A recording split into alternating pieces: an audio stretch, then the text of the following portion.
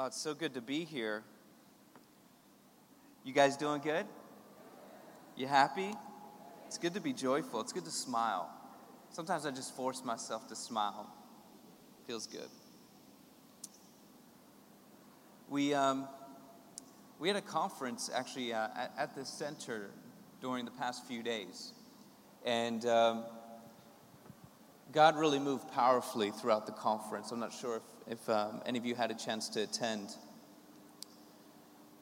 But those of you who don't know me, I traveled with an evangelist named Randy Clark for about 4 years. I studied under his ministry school for 2 years. And then I traveled with him for 4 years. And during that time, he was mentoring me. And I know everyone has different streams of ministry. And there's different people who might be famous. And you might not know them. And then there's people who you know that are famous. And I don't know who they are because the church body is so big. But Randy started mentoring me and discipling me. And he just said, Paul, I want you to start preaching at least one message every conference that I do. And I said, oh, wow, thank you, And then I ran to my prayer closet and I just started praying, oh, God, help me. Because Randy shares the stage at these conferences with some of the most amazing speakers that I've ever heard. Reinhard Bonnke, Bill Johnson, Bishop Garlington, Dr. Mark Sharona, George Imbanoff, John Arnott.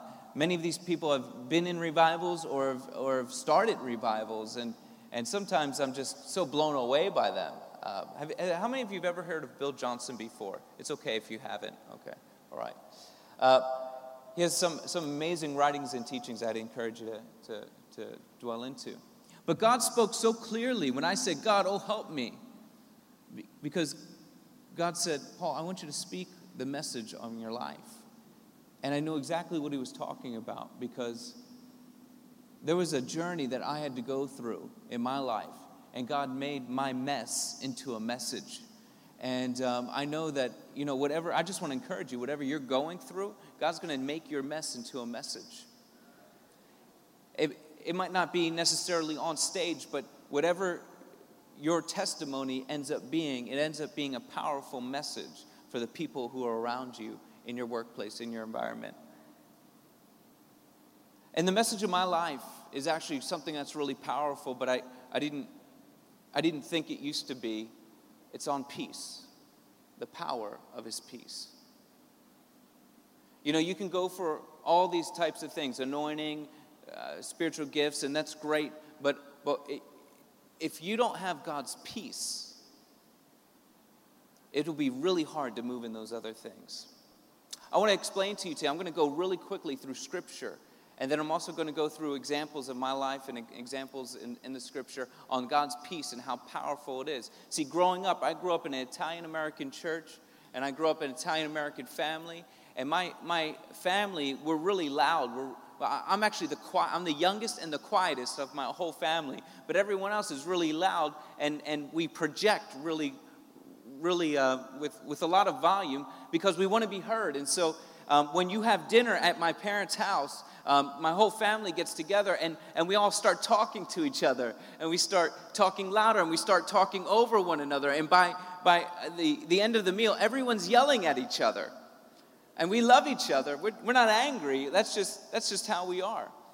I got married 2 years ago to a wonderful woman named Ruth, who is from Australia, and they're much more proper at the dinner table. And so when she comes over to my parents' house, at the end we're all screaming at each other, and she's just kind of shaking in the corner, She's just so. Growing up in my family, my household, I would hear, even in church, peace to you, may peace be with you, and all those things. But I never really thought peace was attainable. I thought it was just something that people allegorized or talked about, but never really experienced, because in my household, there wasn't much peace. There was a lot of fighting, a lot of conflict, a lot of anxiety. My mom, she was a great worrier. Now she's a good intercessor, but back then she was a worrier. And my understanding of peace was the absence of conflict. And I used to think, when is that ever really happening, not ever having conflict? You know, even when there was nothing going on in my life, even when there was no conflict happening, I was still worried about when I'd have conflict. I would go, my car's working this month. I wonder if it's going to work next month. You know, I wonder when it's going to break down again. I was able to pay my bills this week, but I wonder if I'm going to be able to pay my bills next week. I'm in relationship right now with my spouse, my friend, my daughter, whatever. But I wonder how long that's going to last. Even when I'm at peace, even when nothing's going on in my life that's wrong, I'm still worried about when I'm going to lose my peace. So to me, I used to think that peace was weak. I mean, even if there's two countries who decide not to fight, who have a peace treaty, we all know how fragile that is because it only takes one bullet to break that treaty. So the world's understanding of peace is weak. It's not strong, it's not powerful. But I want you to understand that God's peace is powerful. It's not the absence of conflict, it's His kingdom overcoming the conflict. See, the enemy is a great strategist. He's actually cunning. He knows that he doesn't need to steal everyone's anointing, and he knows that he doesn't need to steal everyone's gifting. He knows he doesn't need to burn down every church in Nigeria. He just needs to make sure that the majority of the people inside don't have the peace of God. Because when you don't have the peace of God, you become ineffective for the kingdom of God. I'm going to show you through Scripture how the peace of God is central to the gospel. It's not peripheral. There's 300 to 400 verses in Scripture that speak about the peace of God and God's peace. I'm going to go very quickly, and I'm going to try to point out, 5 to 7 of them today because of time. And I encourage you, if you can, write them down. I'm going to go very quickly. But God wants you to have His peace. If you're a Christian today and you've decided that you're just striving or surviving, you're not striving, but you're surviving, and you're not having His peace, God wants you to have it. Let's look at Philippians 4:7. It says this, "And the peace of God, which transcends all understanding, will guard your hearts and minds in Christ Jesus." According to this, I've read this verse so many times. I've seen it in Christian bookstores. I've seen it on plaques. I've seen it in people's homes. I've read it many, many times. But until I had to walk through this journey myself, when I meditated on this verse, I realized, oh my goodness. According to this verse, what's protected when you have the peace of God? Your heart and your mind. What's exposed when you don't have the peace of God? Your heart and your mind. When you don't have the peace of God in your life, your heart, your mind are totally vulnerable to the attacks of the enemy and to the pressures of the world. You're living with just a big bullseye on your target, waiting for something to happen, for a conflict to happen, and you lose it. That's how important the peace of God is. Let's talk about the fruit of God. Galatians 5:22, but the fruit of the Spirit is love, it's joy, it's peace, it's patience, it's kindness, it's goodness, it's faithfulness. The fruit of our relationship with the Spirit, these things come out of us. And what's the thing about fruit? What happens when fruit's not picked from a tree? It rots. It gets too big for its own good. It falls off, it rots.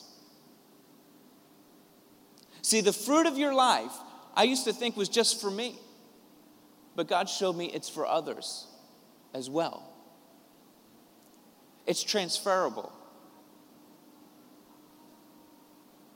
It's to be given away.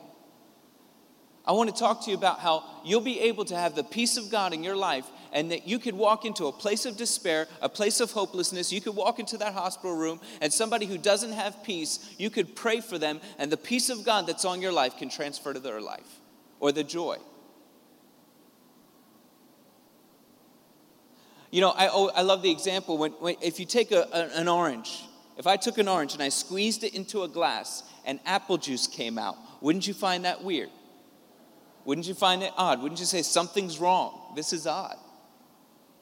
Well, how come as Christians, when we get the pressures of the world or attacks of the enemy that come upon us, Fear comes out of us, worry, doubt, and we don't think that's odd. See, what's inside of you comes out of you. And if you have the peace of God in your life, when the pressures of the world come or the attacks of the enemy, the more peace they should get, the more joy, the more goodness, the more faithfulness, kindness. So do you have the peace of God today? We'll take a look. This talks about Jesus. In Isaiah 9:6, it says, "For unto us a child is born, unto us a son is given, and the government will be on his shoulders, and he'll be called Wonderful Counselor, Mighty God, Everlasting Father, the Prince of Peace." This is my favorite verse. Underline it, Romans 16:20. "And the God of peace will soon crush Satan under your feet." Not the God of power, although he's all powerful. And not the God of love, although he is love. He embodies love. Who crushes Satan under your feet? The God of peace. Why? Because peace is powerful. His peace is powerful. Romans 14:17, it says this, "For the kingdom of God is not a matter of eating and drinking, but of righteousness, peace, and joy in the Holy Spirit." According to this verse, according to Paul in Romans, peace is a third of the kingdom of heaven. If you don't have the peace of God in your life right now, you are missing out on a third of the kingdom of heaven. That's how important it is. Do you see a theme here? You have the God of peace who sends the Prince of Peace, who's given us the gospel of peace, equips our feet with the shoes of peace. This is central to the gospel. There's a story in Mark where other preachers and pastors will talk about the peace of God. I just want to come to you at a different angle with it. It's in Mark 4:35 through verse 40, where Jesus tells his disciples, we're going to get in the boat and we're going to go to the other side. And so they get in the boat, and other little boats were also with them. And a storm comes, and it says that waves were beating into the boat so that it was already filling. It says that Jesus was asleep in the stern on a pillow. And they go over to him and they say, "Teacher, teacher, do you not care that we're perishing?" And it says that Jesus arose and he said to the sea, "Peace, be still." And there was a great calm. And he looked at the disciples and he said, "Why are you so fearful? How is it that you aren't afraid?" I don't know about you, but whenever I read my scriptures, I always slow down my reading. I always go, what is Jesus trying to say here? Pastor said it earlier. Jesus showed us how to live this life. Jesus was always discipling. So whenever I see an interaction between Jesus and the disciples, I always try to say, what is the message here? What is he trying to say? What is his point to these men? And I don't know about you, but I always go, man, Jesus was always hard on these guys. I mean, he would rebuke them for being fearful because a storm was coming. I mean, these are fishermen, many of them. I travel about 150,000 to 200,000 miles every year on an airplane. I go from place to place to place, preaching the gospel, equipping the saints for the work of ministry. That's the call of my life. It only takes 25,000 miles to go around the world once. And I think I'm a professional flyer. You know, I know how to take my shoes off in the airport real quick and put them back on. I know how to do that. Flying is not very fun anymore because you have to arrive at the airport early. You guys know this. You gotta go through all day of flying just to get somewhere. But I would say I know that flying is the safest mode of transportation today. Out of thousands and thousands and thousands and thousands of flights that fly every day, you may have heard one flight or so going down every few years. Now, I know in the past couple of years we had some tragedies, but that's not the norm. And even with those tragedies, it is still the safest mode of transportation in our day. I know that turbulence, when the plane shakes, is just a difference in air pressure. That planes don't usually go down for turbulence, and they can take a ton. And often with takeoff and landing, people will get some turbulence. And I always know when someone next to me is not used to being in a plane because maybe during a takeoff or in the middle of the flight, the plane starts to shake and they grab the armrest really tight. You know, their knuckles turn white, you know. If they're Catholic, they cross themselves, you know. And I go, isn't that cute? They think it's a scary moment. That's cute. Oh, they must be an amateur flyer. But if I see a flight attendant or a stewardess get nervous, if I see them say, everyone, sit down, buckle your seatbelts, get out of the bathroom, well, then I get scared. You know, I start speaking in my prayer language. I'm commanding angels under the wings. I'm getting ready for my last salvation message. Guys, I know that this is it. Why?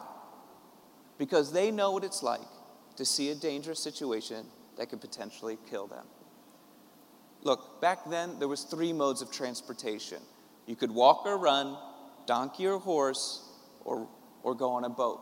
It might not be as popular today, and especially in some other places, but going on a boat was very normal as a mode of transportation. And many of these disciples were fishermen. They were experts at being on boats. They know what it's like to see a storm that has the potential to destroy boats, that usually boats don't survive.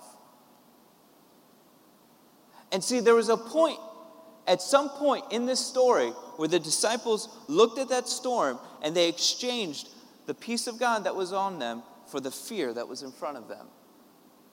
And the thing about fear is that once it enters in, it spreads like wildfire. I mean, our media is built on this, right? That's how they get people to watch them, because if you can build fear, if you can show fearful things that are happening throughout the world, you're just drawn to it because it spreads.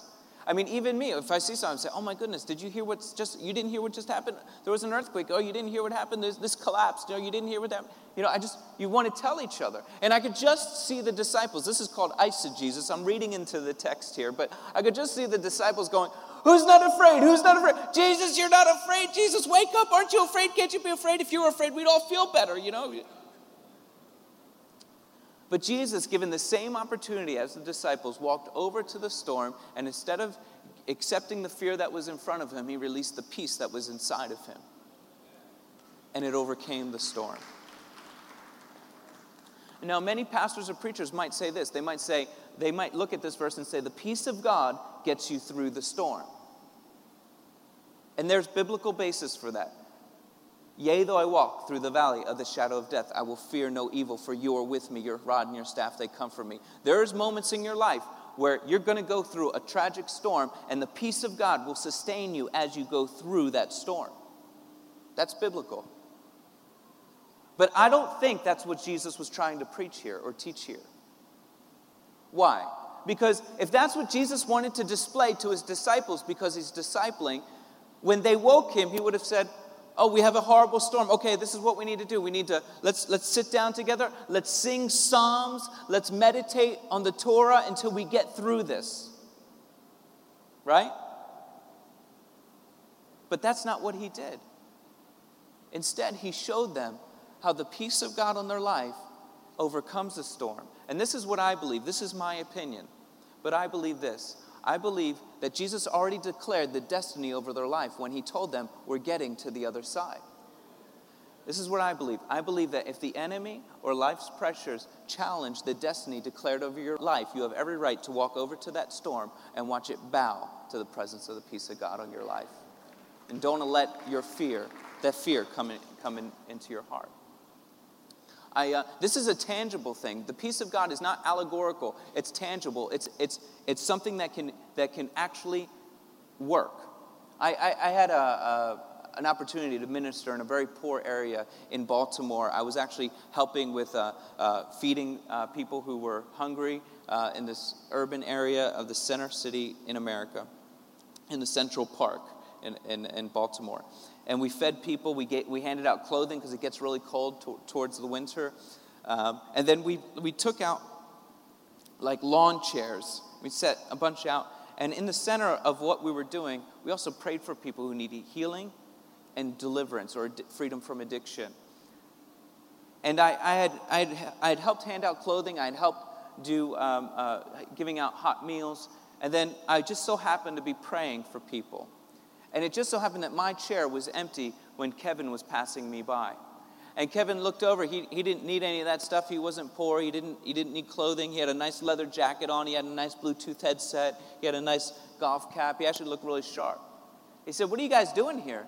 I said, "Oh, Kevin, we're handing out clothing. We're feeding people." I said, "But right here, we're praying for people who need healing or freedom from addiction and deliverance." He said, "Wow." I said, "Would you pray for me?" I said, "Sure." I said, "What's wrong?" He said, "I had a stroke 3 years ago." And he had a clawed hand like this. Couldn't open his hand from the nerve damage. He has something called drop foot. He couldn't pick up his foot. See, Kevin, I said he passed by me. He didn't walk by me. He had to use a cane and drag his foot behind himself like this. I said, "Sure, Kevin, I'll pray for you." And I said, "Okay, Kevin, now close your eyes." See, Kevin, he wasn't church broke yet. He didn't know Jesus quite yet. I had to teach him what to do. I said, "Close your eyes, assume the position." You know what I'm talking about, right? Okay. And I prayed for him. I said, "I command the nerves to grow in the name of Jesus. I welcome the Holy Spirit. I thank God for the ability to heal." You see, God loves to heal the unsaved. You know why? Because he's a great evangelist. And I'll tell you what just happened. I'd never prayed for anyone before or since this way, but I did something very odd in that prayer. It was a 20-second prayer. I said, "I just command all the chaos to leave, and I speak the peace of God over your body." I said, "Kevin, check it out." He went like this. "Oh my goodness, what'd you do to me? What'd you do to me? Who are you? Do you have a card?" I said, "No, Kevin, I don't have a card." I said, "That was Jesus." I said, "He healed you." I said, but when I saw this, I said, "Surely God healed his foot." I said, "Kevin, check out your foot." He said, oh my goodness. Then he started going up to strangers who didn't even know he had a problem and started going, "Look at my hand, look at this." And they're like, "Oh, wow, okay, sir, all right." For 40 minutes, Kevin would sit down and stand up at the park bench as I prayed for other people. I said, "Kevin, what are you doing?" He said, "I'm just making sure I could do this. I could never do this. I led Kevin to Jesus that day. Right there, I said, do you want to accept the person, Jesus, who did this to you, who healed you?" He said, "Yeah." He said, "Well, what must I do to be saved?" type thing. And we led him right and he, to this day, that was 3 years ago, to this day, he's still healed and still saved. Yeah, give the Lord a round of applause. Kevin had a tangible storm that day. He had a real storm. There was nothing medically doctors could do for him, and I love doctors. I love the medical community. But they don't have every answer. Jesus came upon his life, the peace of God, and he got full healing. His storm calmed. There was a woman named Daniela from Rio de Janeiro. She's a famous painter in Brazil. Randy Clark has one of her paintings. She's Christian. And she has this painting on an oil canvas. It's this cloud at the top. It's the hand of God sticking out of the cloud, holding a pitcher of wine. And out of the pitcher, there's a man standing, drinking from the wine of heaven. It's painted by Daniela. When we were in Rio in March, we had found out that she had cancer at stage 4 all over in her bones. Her family had just found out from the doctors that the last treatment did not work. The cancer didn't respond, and they said she has a few weeks to live. They heard we were coming to Rio, and so they didn't tell Daniela what the doctors told them until she got prayer. So they came to one of our meetings. They said, "Daniela's got cancer. Is there a way you could come and pray for her?" Randy and I said, "Sure, we'll come." And we got into a car, went to her house, and there she was. She was in a hospital bed, in a hospital gown, but in her parents' house, in a bedroom. She's just skin and bones. Randy sat on one side of the bed. I sat on the other side, and we started praying. I wanted Daniela healed. Have you ever, when you're praying, you wanted something so bad, you thought if you furrowed your brow, it works better, If you say a longer prayer, a more eloquent prayer, it's more powerful. when we teach people how to pray for the sick, we say short prayers, and we say keep your eyes open because you want to see what God's doing so that you can bless it. It's like this. If you're evangelizing to somebody and you're telling them about Jesus and you see them their eyes filling up with tears, that's a conviction of the Holy Spirit. You see what God's doing, so you don't stop. You press in, right? You keep going. In the same manner, while you're praying for somebody, you want to keep your eyes open because if you see, the heat of God on them, if you see their hand trembling, these are often signs of healing. And so I usually keep my eyes open, but I wanted Daniela so healed. I furrowed my brow. I said, God, we need you. Just come. And I look over. I never felt this before, but I felt a wind come across my face. And I look over and I see Daniela. She's sitting up in the hospital bed, and she's just lost in herself, and she's crying and laughing. And we said, Daniela, what's happening? Tell us what's happening. She says, I don't know. I just feel waves of peace and waves of electricity flowing through my body. I said, wow. I didn't tell her this. We said, go to the doctor and get it checked out. Tell us what he says. Just like Jesus told the leper, go show yourself to the priest. Show yourself clean. It's okay to go to a doctor. It doesn't mean you have a lack of faith to see if and when God healed you. That's not a lack of faith. It's just Jesus did the same thing. But anyway, so I didn't tell her that, but I said, Randy, I told him my experience. I said, I think she just got healed. We have 2 employees who live in Brazil. I begged them to go and see Danielle, to contact her. 6 months later, they show up at her door, and they find out that she got, after the prayer, after all medication had stopped, and doctors had given up, we prayed. After that prayer, she was cancer-free in her body, and she's back to work. Isn't that amazing? The peace of God is tangible. The peace of God is powerful. Mark, I love chapters and verses in the Bible. Chapters and verses help us find things, right? I could tell you a chapter and verse. You know where to go in your Bible to see that chapter and verse. That's what they're for. I love them. If I said John 3:16, everyone should know, I hope, that verse. For God so loved the world that he gave his only begotten son, right? But do you know that we added them into the Bible? When they were originally written, they were letters that were written to churches, most of them in the New Testament. And so we add them to break them up into different sections. Now, I personally think that Mark 4, verses 35 through 40, which is Jesus in the boat calming the storm, I don't think that chapter really ends. I think 4 should keep going. Why? Because in Mark 5, 1 through 15, do you know what happens? The boat touches the other side. I think the story's still going. I mean, it doesn't matter if that is Mark 5, 1 through 15, but my point is, Jesus isn't done discipling in that moment. Why? Because a demonic man comes to meet them. I encourage you to read this yourself, too. Please read your Bibles. A demonic man comes to meet them. He's full of demons. The people are scared of him. They don't want him there. It says that he runs around naked, screaming, cutting himself. They hate him so much, they chain him up. They throw him in a cave. Now, you got to hate someone a lot to do that to them. But it says the demons inside this man are too strong anyway, that the chains, he breaks them anyway, and he terrorizes them, and they live in fear anyway because of this man. And then Jesus shows up with the disciples. When the boat touches the other side, the man comes to greet them, and the demons are talking to Jesus, and Jesus casts the demons out of the man into the pigs. Do you guys know this story? Good. And this is how evil, the townspeople are. Because it says that they come and they see this man. They want to come see what's happening. They come and they see this man who terrorized them, who they lived in fear of. They see him sitting, clothed, and in his right mind. And the next few words just boggle my mind. It says this, and they were terrified. You see, when you have the peace of God, the enemy is terrified. Because you can advance the kingdom of God.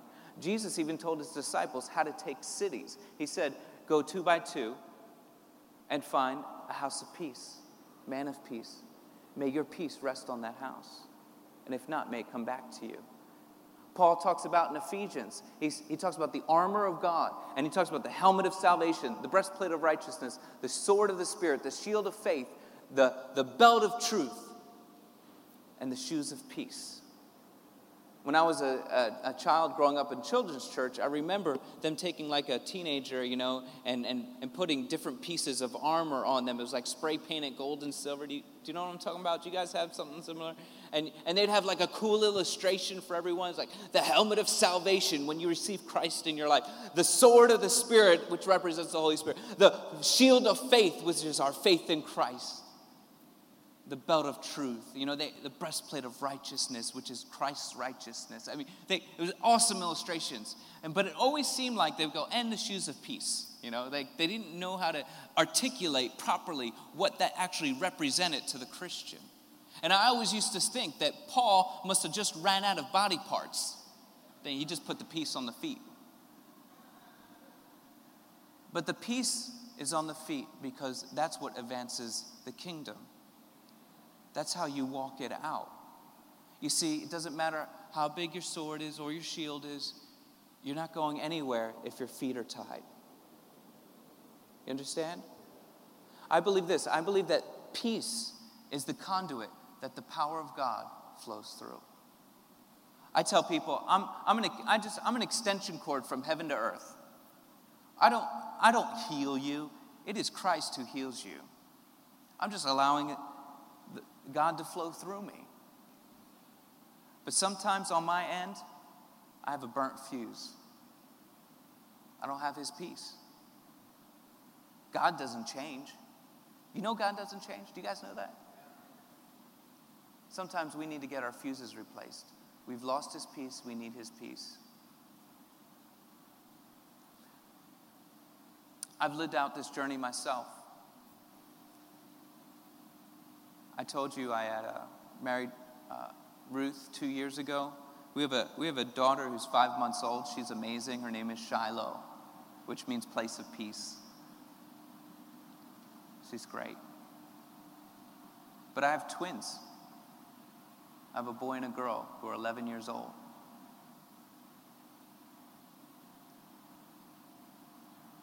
I got married at 19 years old before. I was nominal Christian. I was a Christian more in name than in action. Both of us were. And I had children at a very young age. And I remember I was never, I wasn't physically abusive or verbally abusive to their mother. I was not a perfect person by any means, but I loved my children and her. And I remember getting text message bill. Back then, the text messages, you only got like 200 a month. Did you guys ever have that? Where it was like if you went over your text messages, you got billed more. And I remember like 1,000 text messages one month came on my bill. I said, who's this number? What? You got to be careful. And I remember her going, oh, that's a friend who came back from school and I'd just been talking to her. Oh, okay, And I worked for a large communications company. I was in upper management there, and I was doing very well. And I remember coming home early one day and finding a man's pillow that wasn't my pillow that he would bring to my house while I was away.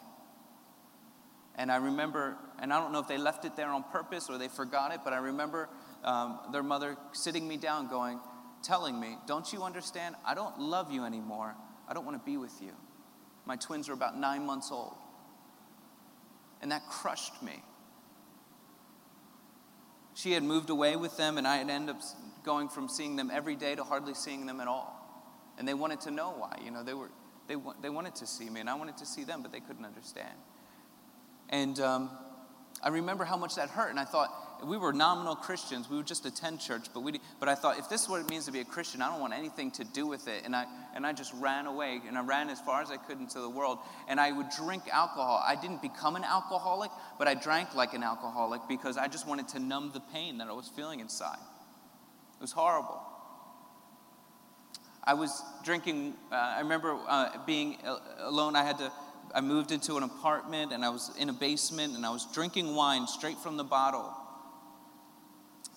because I was just wanted everything to end. I know what it's like to just not want to go on anymore. And I remember feeling a presence in my life and just really hitting rock bottom and just saying, God, I still worked, I still had a career, but whenever I could, I would drink. And I just said, God, I can't do this anymore, help me. And I remember feeling a presence. I wasn't familiar with it. I went up to my room, I went to bed, and I thought, I know you'll never use me, God, but if I could just be a good person, then I'll just try to be a good person because this isn't working. That's what I said to myself. I moved back in with my adult parents. As an adult, I moved back in with my parents, which is the toughest thing you can do. Your mom all of a sudden wants to do all your laundry and, you're like, wants to know where you are all the time. Like, come on, Mom. And Italian mothers, I don't know if you ever met an Italian mother, but they're pretty aggressive. Maybe Nigerian moms are the same way. Okay, sounds like it. In America, we have a great holiday called Thanksgiving. And I love Christmas. I love the meaning of Christmas. But in America, Christmas becomes so stressful because it ends up being about the gifts and not about Christ and the birth of Christ. But and so it's like, oh, did we get a gift for so and so? Did we get a gift for our second cousin's mother, brother, boy? Dude. And so it's just so stressful. But Thanksgiving, I love Thanksgiving because all it is everyone comes together and your whole family, some extended family, you eat as much food as you can. You go to the family room, you watch American football and pass out. You wake up and then you eat dessert. That's it. That's Thanksgiving. Nobody expects anything. It's just a family time. It's always a third or fourth Thursday of the month. And it's great. And I remember Monday was the Monday before Thanksgiving where we were supposed to have a court trial so that I could see my children more. And because of the lies that were exchanged, I remember our lawyers were, my lawyer thought, oh, this is no problem. You're gonna get it. You're gonna get at least 50% shared custody. And I remember because of the lies that were and the accusations that they and the state had to verify that they weren't true, I was not able to get the custody. I lost the case. And then Thursday was Thanksgiving. My brothers, their spouses, I'd all come over. I was living with my parents. We ate a light dinner. They had to go to their spouses' families afterwards, so they all left. My parents, they went up to the room because they're older, and they just went to sleep early. And there I am on my favorite holiday that's supposed to be surrounded by family without a family of my own. And I remember believing the lie that nothing will ever change in my life. All of a sudden, this lie came in my nothing will ever change in your life. And I remember agreeing with that lie and going to a bar. In America, during Thanksgiving, every store is closed. We have Walmart now, so Walmart's open, but before Walmart, every store is closed, except bars. Bars are always open. Even Christmas Day, bars are open. It boggles my mind. And so I remember going to the bar, giving up on my life, and saying, I just ordered a shot and a beer. I took that, I ordered another beer. I looked behind me, I saw a cigarette vending machine. I got a pack of cigarettes. I was going full scale that night. I go outside, the bar had it was a storefront bar with just dark windows in the front. I go outside, I lean against the windows. I'm smoking my cigarette, believing the lie that nothing will ever change in my life, wallowing in my sorrows. There was nobody in the bar. There was an older African-American man, there was an older Caucasian man, and they were just at the end of the bar. The older African-American man comes out. He's on his cell phone. He's pacing back and forth. And I don't pay him any attention. I'm from Philadelphia originally, which is a large city in America. And in the city, you don't really talk to people you don't know. You just you're in your zone. You go this way, you go that way. You get your stuff done. People don't interrupt you. But in the South and in the villages and the country area of America, people are much more open, and they have a funny accent. I don't know if you've ever heard it before, but they're like, hi, my name's Joe. What's your name? I'm going to buy bread today. What are you doing? They want to tell you everything. You're like, whoa, stop it, time out. Why do you want to know where I'm going, huh? Now I'm getting better at relating to people from the country, but I wasn't paying him any attention, and he gets off his phone. He starts to go into the bar, and he stops, and he looks at me, and he says, are you going to make it? I said, what? He said, you heard me. Are you going to make it? I said, yeah. He said, how do you know? And I don't know why, but it was all of a sudden I time warped back to children's church where the only 3 good answers are Jesus, the Bible, and prayer. You know what I'm talking about? If you say those answers, you're right. One of them's right. And in that moment I go, because Jesus? He said, Jesus? Why'd you say Jesus? I said, because I'm a Christian. I wasn't living like one. He didn't argue with me. He said this. He said, what's your name? I said, my name's Paul. He said, wow. He said, Paul in the Bible did great things for God. I said, one day, Paul, you're going to do great things for God. He walked in the bar. And I threw my cigarette down. I ran into my car because as the psalmist said, even though I made my bed in hell, you are after me, you are with me. And I realized that God wanted me to experience his peace. Since that moment, God has transformed my life, redeemed my life. He's given me his peace, restored my relationship with my twins. Amen. God wants you to have his peace too. I'm almost done here, and then we'll have time of ministry, okay? But I just want to. We're doing good on time, right? Jesus talks about this. I just want to bring this up because I think he's really important. Amen? Okay. John 14, 26, 27, Jesus says this, but the Helper, the Holy Spirit, whom the Father will send in my name, he will teach you all things. He will bring to your remembrance all things that I said to you. Then verse 27, Jesus says this, peace I leave with you. Listen to this. He's told the disciples to disciple nations. Almost all of them are going to lose their life. And he's going to leave them. He's sending the Holy Spirit. But he says these crucial words. He says this. I used to read over these words. I didn't pay attention to them until I had to go through this journey myself. But he said this. Peace I leave with you. My peace I give to you.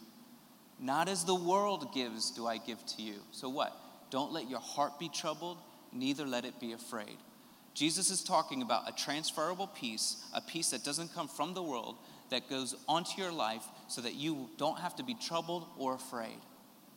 It's that powerful. It's that important. It's that central to the gospel. It accompanies the Holy Spirit.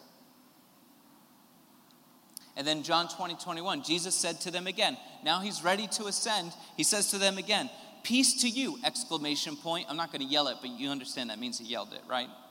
Okay, peace to you. As the Father sends me, I send you. And then he said this. He breathed on them and said, receive the Holy Spirit.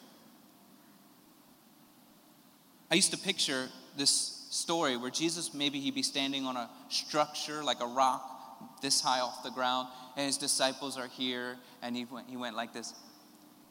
Peace to you, receive the Holy Spirit. I used to think that's how it happened. I don't know why. I visualize a lot of stuff. Do you guys visualize things as you hear a story? That's what I do. And so I used to think that's what he would say. But then as I studied the scriptures, and I'm getting my master's degree, they always say, you always want to take the historical context of what's going on, what's happening in the story to the person, what are they going through. And I realized that everything Jesus did with the disciples was personal and up close. Even at the communion table, at the Last Supper, he goes and he gets up close to them and he washes their feet, which is like the lowest position of the household. And he didn't do it because he thought their feet were dirty. He was proving a point. He was sending a message, right? He was discipling, right? He was doing something so that they would know, so that we would eventually know. So when I look at the story of Jesus telling the disciples before he ascends to receive the Holy Spirit, and he breathes on them, and he must have done it up close. He must have gone up to them and said, receive the Holy Spirit, and breathed right into them. Now, I'm thinking, what did that mean to the disciples? How was this significant? Washing the feet, significant. They understood that. And I understand it. What did breathing on them mean? I mean, he's risen from the dead. He's obviously God. Before there were some doubters, right? Doubting Thomas, Peter, he lost it a little bit when he died. But man, now he's risen. He spent many days with the disciples, and he breathes on them. The only thing that I could find in the Bible where God breathed on man is in Genesis 2. And I could just imagine as these Hebrew men who grew up in the synagogue, knowing the story of creation, knowing that God formed man, breathed into his nostrils, and it said that life came into him. That as Jesus, who is God, is breathing on them, it triggers the memory to go, this signifies something. See, after man had life breathed into him in Genesis, what happened? Man fell. There was a great chasm between God and man, right? And then Jesus had come, died on the cross, broke that chasm, filled it in, and reunited God and man. Rose from the dead, and then he prophesies and sends them a sign by breathing on them so that they can understand that life's been restored. And he says, peace to you. He screams it actually. Peace to you, receive the Holy Spirit. If you don't have it, Jesus wants you to have the peace of God. The trauma you maybe have experienced, he wants to have. The peace of God is tangible.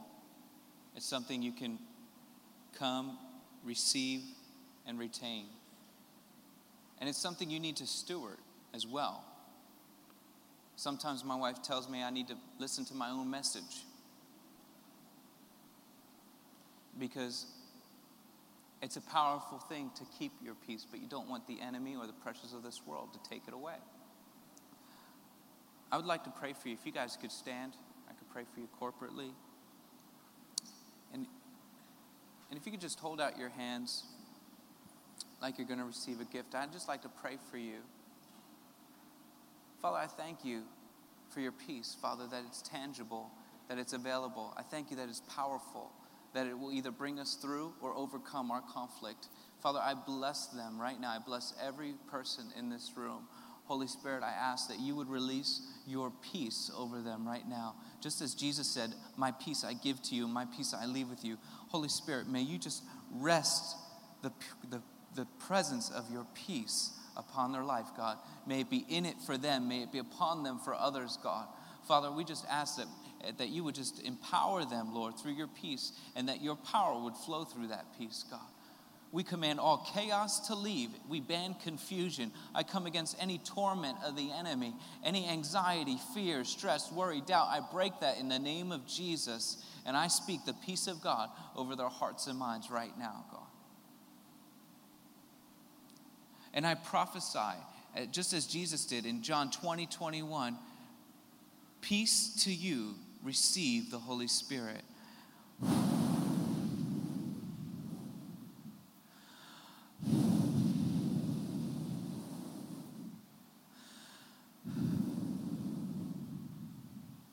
May the wind of the Spirit of God come and wipe away every anxiety, every trauma. God, I ask right now that you would heal if there is people who struggle with trauma, that you wouldn't brainwash them, God, but that you would heal the trauma that is associated with the memory right now. In Jesus' name, thank you, God. Thank you, Lord. Amen.